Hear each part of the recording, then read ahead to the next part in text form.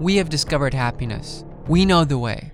We have found the exit out of the labyrinth of thousands of years. Who else has found it? Modern man, perhaps? I've got lost. I am everything that has gotten lost, sighs modern man. This modernity was our sickness. Lazy peace, cowardly compromise, the whole virtuous uncleanliness of the modern yes and no. Rather live in the ice than among modern virtues and other south winds. Let us face ourselves. We are Hyperboreans. We know very well how far we live off. Neither by land nor by sea will you find the way to the Hyperboreans. Pindar already knew this about us. Beyond the north, ice and death, our life, our happiness. Friedrich Nietzsche.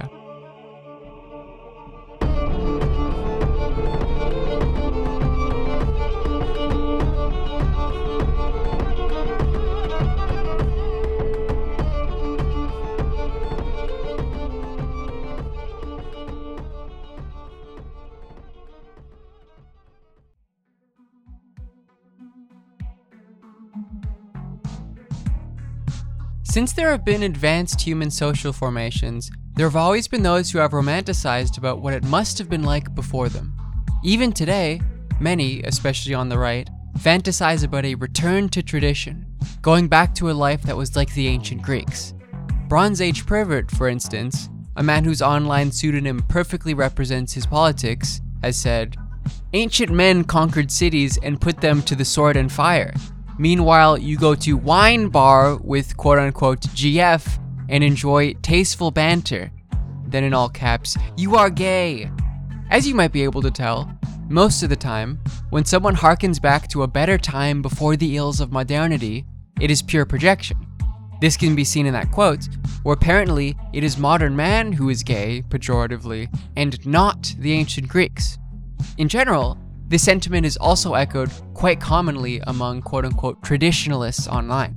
An even greater irony than thinking the Greeks were straighter than the men of modernity is that even the ancient Greeks had their own return to tradition mythology. The Hyperboreans, for instance, were a mythical people that lived in the northernmost part of the world.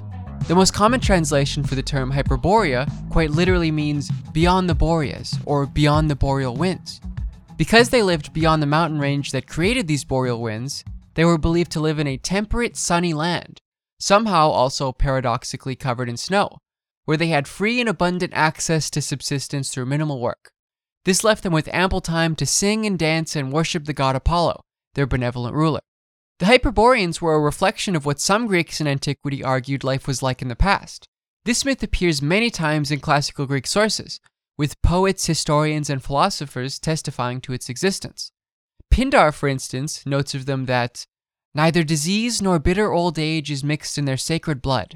Far from labor and battle they live. Why did this mythology develop in the first place? Why was it significant enough for multiple sources discovering it to have survived beyond antiquity?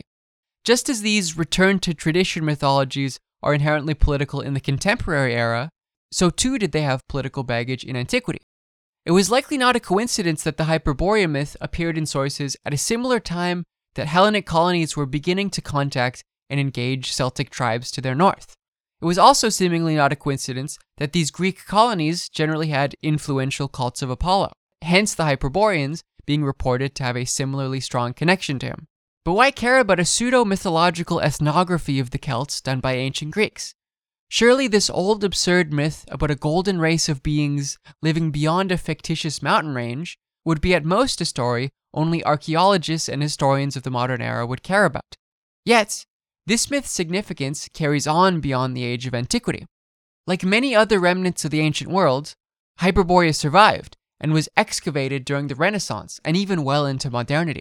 Some used it as a method to explain the origins of the Indo-European tribe, initially referred to as the Indo-Aryans, with fringe theorists stating these Aryans originated in the snow-covered lands of Siberia, citing the ancient Greek mythology of Hyperborea as evidence. This modern reimagining of the Hyperborea myth culminated in its use in the Thule Gesellschaft, a German far-right secret society that helped fund early Nazi activities, whose members included Heinrich Himmler, Rudolf Hess, and Hermann Göring. They used Hyperborea and other ancient Greek utopian myths to explain the origins of the Aryan race. Himmler, for instance, romanticized about a return to this primitive early lifestyle when the Aryans were supposedly their purest. He would even end up later using state funds to create ludicrous archaeological expeditions to, for instance, uncover Atlantis, which he viewed as being somehow connected to the original Aryan homeland. Even in the 21st century, we cannot escape this mythology having at least tangential significance, with Jean-Marie Le Pen and Thierry Baudet, far-right French and Dutch politicians, describing Northern Europe as boreal. But how did we get here? From a faraway distant land dreamt up by the classical Greeks as a pseudo-historical ethnography of the Celts, to an esoteric fascistic nightmare of an astronaut race who breeds through budding and whose successors became the Aryans.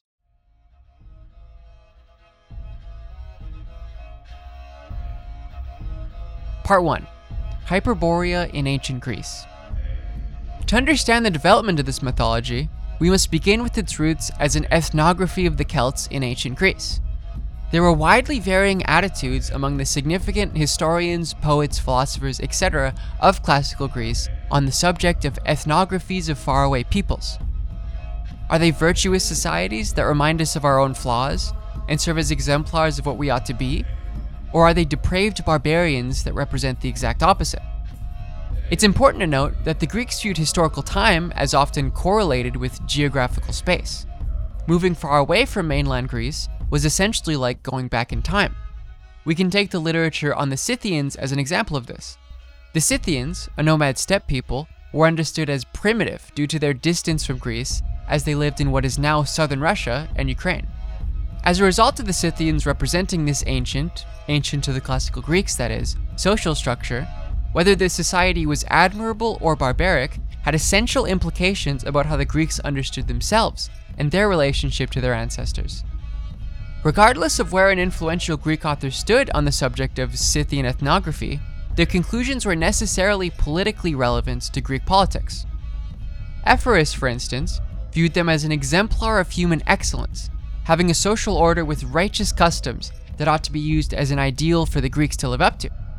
According to Ephorus, writers before him had done the exact opposite, viewing the Scythians as barbaric and terrible warmongers that existed as far away as possible from the ideal state of existence that was realized most strongly in Greece itself.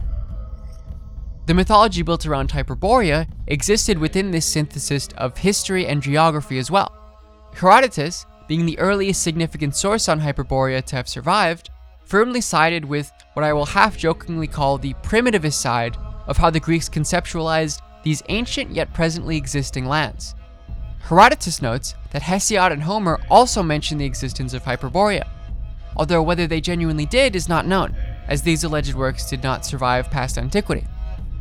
This would not be a surprise though, as both of these authors also write of ancient yet simultaneously still existing lands far away from Greece that were ideal states of existence, void of human vice and error that came with the development of society.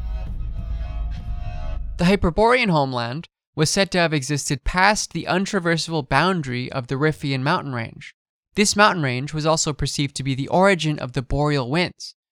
The ancient Greeks thought cold was primarily caused by this wind, which was an understandable assumption, given that most of them inhabited regions that were quite close to massive bodies of water, such as the Mediterranean. So Hyperborea was shielded from the boreal winds, and subsequently shielded from all cold. It was seen as an Arctic land blanketed in snow, while also being quite temperate, warm, and covered by sunlight. One explanation for the paradoxical presence of snow and warmth may have been from exaggerated reports that northern Europe was often quite sunny during the summer, despite being covered in snow. These reports must have also left out how cold the region was, or at least this detail was omitted in the Hyperborean mythology. Hyperborea's geographical and climatological status was also quite symbolically significant. The boreal winds served as a metaphor for the hubris of humanity, often being connected to the god of insolence, violence, and vicious pride, who is titularly named Hubris. Without exposure to this hubris, Hyperborea was a realm where justice and virtue prevailed, represented by its uninterrupted exposure to the sun. As a sunlit realm of justice protected from the boreal winds of hubris, Hyperborea served as a reflection of a world without the imperfections of humanity. It was a reflection of a humanity that used to exist while also serving as a source for inspiration about what humanity could one day become. The Hyperboreans were also, as noted by the earlier mentioned quote by Pindar, often viewed as a super race of humans that did not experience illness and lived much longer than those in contemporary Greece. Notably, the Hyperborean myth generally comes from authors born in ancient Greek colonies who received educations in mainland Greece. Greek colonial territories played an essential role in the creation of the Hyperborean myth. The Greeks at this time felt they had to justify their colonial expansions and seizures of land across the Mediterranean, seeing this process as potentially a product of hubris and warmongering. This is a crucial element of the social and political context that the pseudo-ethnographical stories of Hyperborea existed within. Part 2. Ancient Greek colonies. Greek colonization in this period was not a unified project, but instead a collection of independent colonial enterprises organized separately by independent city-states. Some larger city-states even had multiple colonies. The bond between these colonies and their mother cities was typically quite close, and they were generally created through settlement via the sea. If one looks at a map of these colonial cities, one will notice they are primarily coastal and near the Mediterranean. What caused the ancient Greeks to make so many colonies? This is a multifaceted question that must be reconciled before we can understand the context in which the Hyperborean myth was constructed. Given the generally naval character of these colonies, they were an especially puzzling phenomenon when considering how terrified the ancient Greeks were of the sea. This was primarily because of the relatively weak and breakable ships the Greeks used to navigate bodies of water, meaning any voyage across, for instance, a body of water as large as the Mediterranean could very well be one's last. A part of the truth of the cultural paranoia of setting off to sea is captured through Greek mythology, specifically in great epics such as Homer's Odyssey. Here's one of Odysseus' encounters with Scylla and Charybdis, two sea monsters who lived on either side of the strait between Italia and Sicily.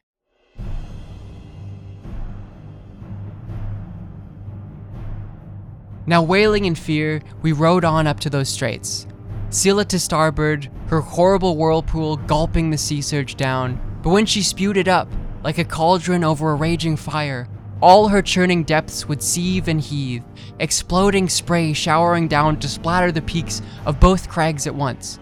But when she swallowed the sea surge down her gaping maw, the whole abyss lay bare, and the rocks around her roared, terrible, deafening. Bedrock showed down deep, boiling black with sand, and ashen terror gripped the men. But now, fearing death, all eyes on Charybdis, now Scylla snatched 6 men from our hollow ship, the toughest, strongest men I had, and glancing backwards over the decks, searching for my crew, I could see their hands and feet already hoisted, flailing high over my head, wailing down at me, comrades riven in agony, shrieking out my name for one last time. So now they writhed, gasping as Scylla swung them up her cliff, and there at her cavern's mouth she bolted them down raw, screaming out, flinging their arms towards me, lost in their mortal struggle. Of all the pitiful things I've had to witness, suffering, searching out the pathways of the sea, this wrenched my heart the most. As may be evident, mythology and storytelling were quite crucial for the ancient Greeks. Even before they had begun to use the written word, they had, as far as we can tell, quite a multiplicitous, varying, and complicated interrelated set of stories to explain where they had come from, their relationship to foreign cultures and lands, and their relationship to the gods. Much of this tradition was inspired by the Greeks being avid explorers. Poets would return home to their mother city and speak of their encounters with wondrous, mythological lands and awe-inspiring sea creatures abroad. The cultural imagination of the Greeks was quite contingent on this phenomenon, as we can see with colonists bringing home stories of, for instance, Hyperborea. The Greeks of this period did not keep a particularly rigorous historical account, in the modern sense of the phrase, of their society. So most of the knowledge the Greeks had of themselves, and that we have of them now, is heavily intertwined within mythology. This is not to say, of course, that they did not keep track of what they were doing. They certainly cared quite a great deal for telling and preserving the truth of events unfolding around them. It's just that their methodology for doing so is entirely different than anything that, say, a modern academic history department would deem as valid or correct. the ones who created, blocked, and safeguarded truths concerning what could be called history, had radically different attitudes for what ideas were valid than in the modern world. This may not seem nearly as satisfactory, and I of course would have loved it if we could have had a more supposedly empirical historical tradition within ancient Greece. Yet, would it be worth it to trade the Iliad for a dry historical document? And could we have imagined this document surviving beyond antiquity? In ancient Greece, singers and poets were quite an essential aspect of this historical myth-making process. As demonstrated in Poetics by Aristotle, poets generally articulated what could happen instead of what objectively did happen. These poets participated in a process of creation, one that was often seen as literally divine. They had a connection to the gods through the specific ways they creatively recalled history. Think of the example I read of the Odyssey. Think of what is being said in these stories. Who would have had the desire to make these epics? Who would have needed to approve of these epics to allow them to continue being told? On what grounds would they have approved or disapproved of them? If you're reading something like the Odyssey, try to imagine this work's general societal function, especially as it relates to the likely very common general fear of traversing oceans the Greeks must have had.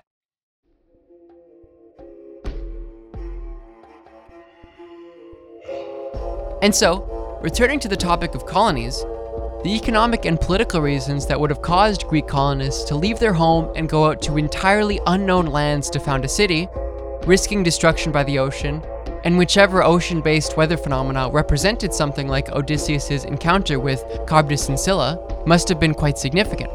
Additionally, the Greeks were ancestor worshippers, and viewed their connection with the past as an essential element of their spiritual and social life.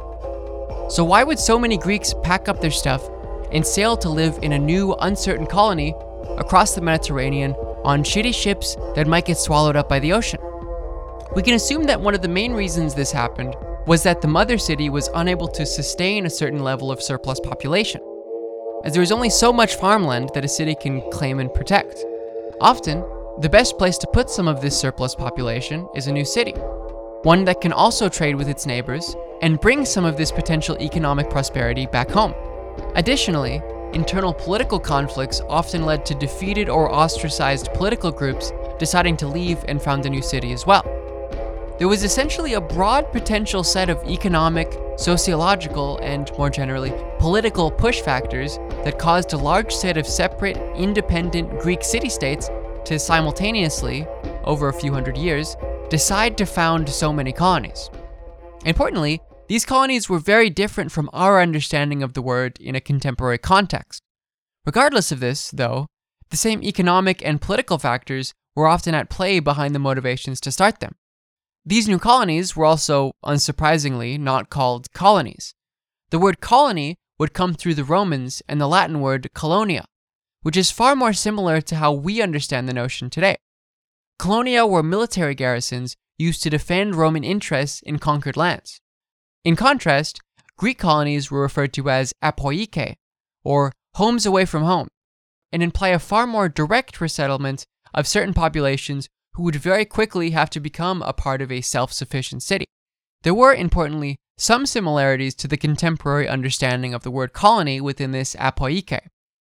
Even though the Greeks chose to settle areas that were relatively sparsely populated, avoiding larger empires and states that would conquer them, there were still local inhabitants that populated these regions, and the colonists would have to reconcile with these groups. Sometimes, this reconciliation was quite violent, and as Jonathan Hall puts it, quote, "Establishing a settlement overseas was no doubt a violent affair. While many of the areas colonized were quite scarcely populated, we can find, within archaeological records, evidence of the abandonment of villages that coincided quite directly with Greek settlements popping up nearby. It must also be kept in mind that many of these colonies were founded primarily for trade, and therefore often would have quite cordial relations with the local groups that inhabited their newly found surroundings. This Greek contact with radically differing groups, most of which had entirely alien languages and cultures, raises the question of what the Greeks, who emphasized ancestor worship, would make of their new surroundings. The Hyperborean mythology essentially comes out of Greek colonies having to invent a spiritual significance for their newfound homes, and having to reconcile that significance with the original inhabitants of the region. How would they relate these groups to the collection of mythological stories and ideas that allowed them to understand themselves? During the colonization of the Italian peninsula, many Greek authors began to develop a Hellenistic history of the region, transposing myths, legends, sagas, stories, and beliefs. Many of these would even travel beyond the colonies themselves to the local inhabitants, which is how we can, for instance, explain the Roman reimagining of Hellenism later on. Hyperborea begins as a myth alongside the Greek encounters with the Celts, who begin to populate regions in northern Italy and southern France around the same time this myth appears in Greek sources. This mix of myth and real peoples, between fact and fiction, was quite common for the Greeks concerning their own homeland, of course, and their understandings of themselves. Given the religious connections that the Greeks made between them and the Hyperboreans, this allowed for a claim that the Greeks were in some way culturally and spiritually connected to these regions. Hyperboreans were, for instance, believed to have initially founded 3 significant Apollonian holy sites within Greece itself, these being Olympia, Delphi, and Delos. One of the main reasons that the Celts have been identified as being a stand-in for the Hyperboreans is the frequent mention in sources of Hyperborea being a land of gold. Coincidentally, the Celts valued gold quite highly and commonly traded it with Greek colonies. Notably, many of these colonies, generally situated in Italia and even southern France, had quite influential cults of Apollo. This would explain the significant connection the Hyperboreans had to Apollo. These colonies developed a mythology of the local inhabitants that involved themselves, giving Celts a history within Greece and subsequently allowing Greeks to have a history in and around where the Celts lived.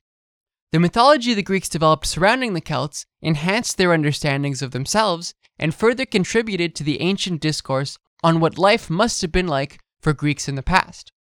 But the romanticization of this perceived earlier period of human existence is not exclusive to Hyperborea, and classical Greek literature is littered with similarly constructed mythologies taking similar quote-unquote primitivist positions. Homer, for instance, noted in the Odyssey of a humankind that lived a much simpler, happier life sometime in the past. Seemingly, this golden age of humanity was sometime before Zeus began to reign over us. And Homer also mentions currently existing Hyperborea-esque mythological lands in works like the Odyssey and the Iliad that were reflections of a much more pleasant past. An example of this in Homer is what he writes of Menelaus, who, as a result of being favored by the gods, is sent to the Isle of the Blessed.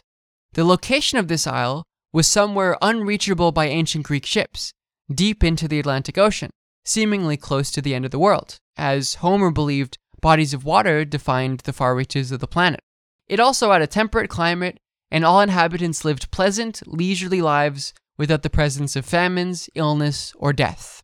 Instead of being a unique mythology, in the sense that it is the only narrative constructed by ancient Greeks to romanticize the past, Hyperborea is instead an evolution of the mythologies of this similar type, but constructed specifically to reconcile Greek colonial encounters with Celtic tribes. Part 3. Why did the ancient Greeks want to return to tradition? According to Hesiod, gods and humankind came from the same place, and long ago, under Kronos' rule, the earlier generations of humanity lived in this golden age. The state of existence experienced by all of humanity during the time in which Kronos ruled over us continues today, but exclusively at the far outer reaches of the world, such as the Isle of the Blessed and Hyperborea. To quote from Hyperboreans, Myth and History in Celtic Hellenic Contacts, the Golden Age utopian existence comprises the mythical past and the continuation of it in the present, but with restricted conditions of access, the favor of the gods, and the hope of its continuation in the future. So for Homer and Hesiod, these utopian mythologies were meant to inspire hope for a future world in which humans could one day eat at the same table as the gods, as they had during humanity's golden age. In Work and Days, Hesiod essentially explains why the past was so much better than the present. The utopian myths he and other classical writers constructed are meant to mirror a world in which the gods had not stolen the means of life and easy subsistence from humanity. Hesiod writes that, "The gods keep men's food concealed. Otherwise, you would easily work in a day enough to provide you for the whole year without working. Soon you would stow your rudder up in the smoke, and the business of oxen and toiling mules would disappear. This quote implies the existence of a time before humanity was deprived of the means of leisure, and could make subsistence without toiling for most of the day. There was also an explicit reference to farming and animal husbandry in this passage. This is not a surprise, given that agricultural activities took quite a considerable daily amount of time to complete, especially with the tools available to ancient Greek farmers, who comprised a large percentage of the population. Other essentially Homerian characters of these Golden Age utopias that are generally mirrored in later writings on Hyperborea are the undisturbed and pristine nature of the earth, which was not disrupted by agriculture or mining, as well as of the sea, which is not disturbed or altered by fishing or voyages. The populations of these societies' general needs were met by the fruits of the earth directly, which materialized for them through extremely minimal labor. These societies additionally were not exposed to any deadly diseases, and their inhabitants lived very long, peaceful lives. Another crucial characteristic of these utopias that is unconnected to leisure is the necessary submission to a benevolent ruler. Oftentimes, as we saw in Hesiod's example, this ruler is Kronos, while within Hyperborea, it is Apollo. It should also not be a surprise, considering the significance of leisure in these origin myths and their appraisal of benevolent rule, that many of the classical Greeks imagined the closest one could potentially be to this ideal early state of existence was to be an aristocrat, as the ruling class can leisure at the expense of all others. But what caused this romanticization of a primitive and simplistic past? What caused many of the ancient Greeks to be convinced that a human golden age had happened long before them, in a primitive and simplistic state of existence that only continued into their time as ideal societies present at the outermost corners of the world? Why is there such an emphasis on leisure and the means of subsistence being easily accessible? And finally, why is there a romanticization of a benevolent ruler that allows all of this to be possible? Interestingly enough, these origin mythologies, or something like them, are not exclusively present in ancient Greece. They're quite similar to, for instance, the biblical origin story. In the Garden of Eden, God grants humanity the capacity to enjoy leisure, then subsequently punishes us after Eve eats the apple by not allowing us to realize this pleasure. Humanity is transplanted from the garden, where food is amply available, to a world in which it is not, where we must spend most of our time laboring to attain it. Like within Hesiod, God has taken from us the ability to make subsistence while not having to work for most of the day. For a radically different reason than for the Greeks, of course, human action has caused us to become vicious and lose our supposed primordial golden age. By comparing these ancient Greek origin mythologies to the Garden of Eden, I can do one of my most favorite analytic tactics, taking the ideas of someone much smarter than me. Many philosophers, anthropologists, and historians have made the comparison between the Garden of Eden myth and the advent of agriculture. Among the most significant to do this are David Graeber, Richard Leakey, and Roger Lewin.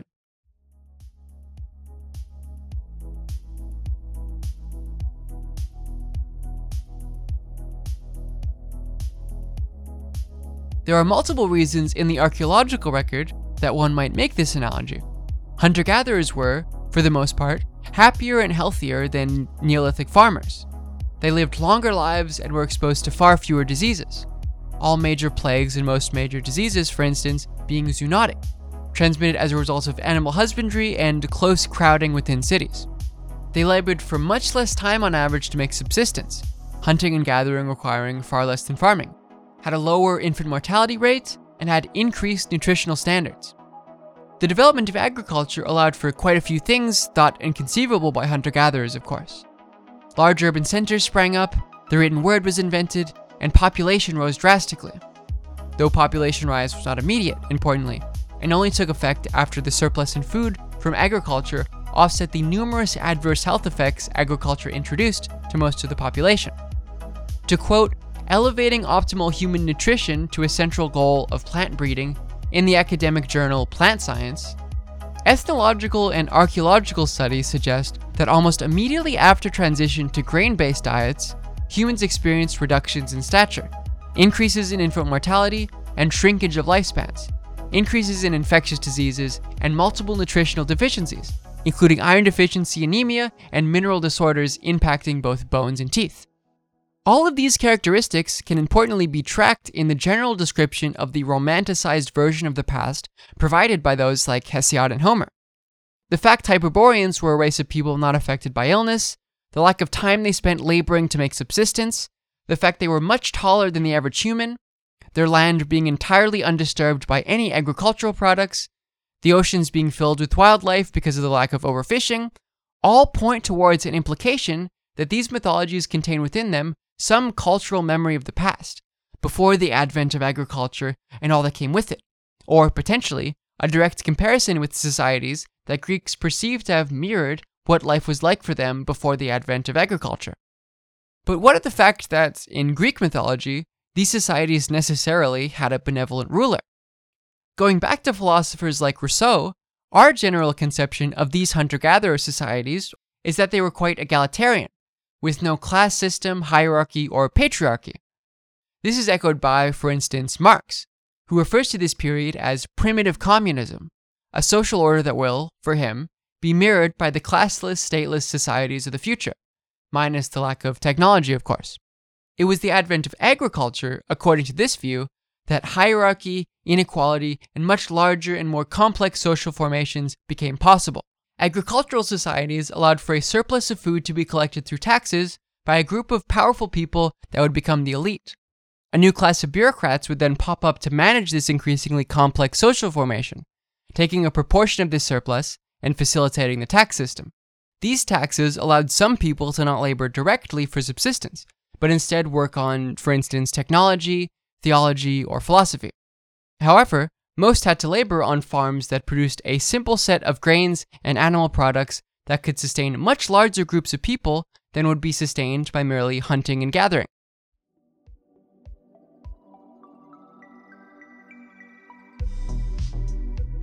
Everything in this more modern general understanding of the development of agriculture is present in ancient Greek mythological understandings of the same phenomenon, including the lowering of living standards and the increased complexity of society, except concerning the question of hierarchy.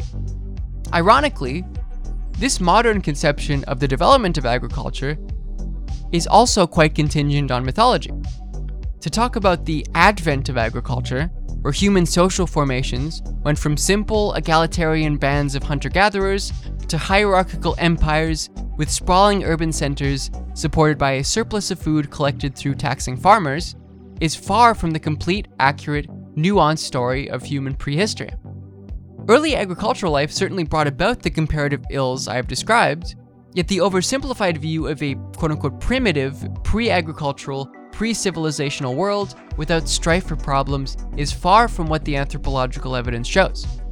There was no fundamental, immediate shift that resulted from the advent of agriculture that altered human social formation from simplistic, non-hierarchical bands of women-respecting hunter-gatherers to hierarchical, advanced, urban-dwelling, patriarchal farmers. The anthropological consensus has moved far beyond this point. For some reason, most who talk about the subject, be they anarchists, communists, conservative economists, or even some world leaders, all seem to operate on these basic assumptions about our past. You can even hear this assumption parroted by some anarchists who romanticize about the existence of life before the advent of civilization, as it would necessarily entail the destruction of hierarchy. The assumption that the world before agriculture was too simple to have social hierarchy, and that the world after it was too complex to not have it, are both empirically wrong. So too is it empirically wrong that the advent of agriculture is what spurred us to move from the former simplistic society to the latter, more complicated one. We can firstly think of the approximately 25,000-year-old gravesite found close to Moscow. The family found in this site is buried with what would have been understood by those burying them as incredibly valuable and luxurious clothing and jewelry.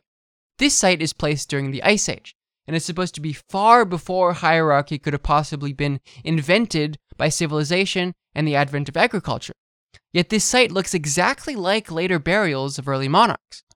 This example is not isolated, and the relatively famous Il Principe, a 16,000-year-old man buried with what appears to be a valuable royal scepter made of exotic flint and a headdress with deer teeth that could only have been extracted thousands of miles away from when he was buried, denote this man had extreme wealth and prestige in whatever society he lived in.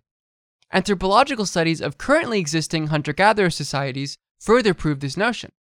In the early 20th century, Marcel Mauss noted how Inuit societies had entirely different social structures based on the particular season. Seemingly, one of these social structures is far more similar to how the Greeks might have described their life, and the other more closely mirrored our modern-day mythology. In caribou and reindeer hunting season, they would exist in small familial bands. These units were patriarchal and hierarchical, with a decision procedure and system of ownership that had a single male elder at the top. These smaller bands would then coagulate on the coastline during seal hunting season to form a much larger society centered around grand meeting houses. In this season, there was a collective, decentralized decision procedure. There was no system of private property, and familial relations were non-essential, with, orgies where any notion of paternal ownership of wives did not exist, so, wife swapping, etc. The conclusion on the other side of this modern mythology, that complicated human social formations necessitated hierarchy and agriculture, is not true either. Göbekli Tepe, one of the earliest known urban centers from around 11,000 years ago, found on the border between Syria and Turkey, seems to have been built not by an agricultural civilization, but instead by hunter-gatherers whose lives seem to have been quite egalitarian. The development of agriculture did not look like the Industrial Revolution. It was not a radical, sudden overthrow of the older, simpler social formation with a sudden explosion in population and a comparatively drastic increase in technology. To quote the late David Graeber, the transition from living mainly on wild resources to a life based on food production typically took something in the order of 3,000 years. While agriculture allowed for the possibility of more unequal concentrations of wealth, in most cases, this only began to happen millennia after its inception. And so, the notion of an invention of agriculture that led to a fundamental fall from grace, or a fall from a romanticized, simpler time, void of all the problems of modern life, is as much of a mythology as Pindar's notes on Hyperborea. The only difference between the contemporary mythologies and Pindar seems to be on the subject of hierarchy. So where does this leave us? It seems as if many of the mythologies we have built about what life must have been like before civilization and a class-based society that sustains itself primarily through agriculture are overly simplistic. Ironically, in a somewhat similar way that many Greek mythologies were about the same subject. Yet, even if the story of how we got from there, hunter-gatherers, to here, agricultural society, is greatly oversimplified, the effects of this change are still felt. The study I cited related to the immiseration of early farmers compared to their hunting and gathering counterparts is still certainly true, even if this transition was over thousands of years and did not necessitate the invention of hierarchy. The only difference between the hierarchies then, during our hunter-gatherer past, and now, seemed to be that at some point, humans, for the most part, stopped playing around with hierarchies, so implementing them in one season, then destroying them in the other, and instead started taking them for granted. It's easy to understand how this phenomena often gives us a desire to romanticize this past. Whether we romanticize it how the Greeks did, through mythologies such as Hyperborea, or how we do now, through something like Rousseau. That will conclude the first part of this podcast. I hope you all enjoyed it. The next part will come out in a week or so. I still have quite a bit of work to do around it in relation to the script. It will be available for everyone, but I will put it out for an early release if you subscribe to the Patreon for $2 a month. Patreon.com/LeVegar. I will also be releasing some content in relation to an analysis of modern day Hyperborea mythology that I won't really get to within this podcast. This generally relates to what is, I believe, generally referred to as schizo wave.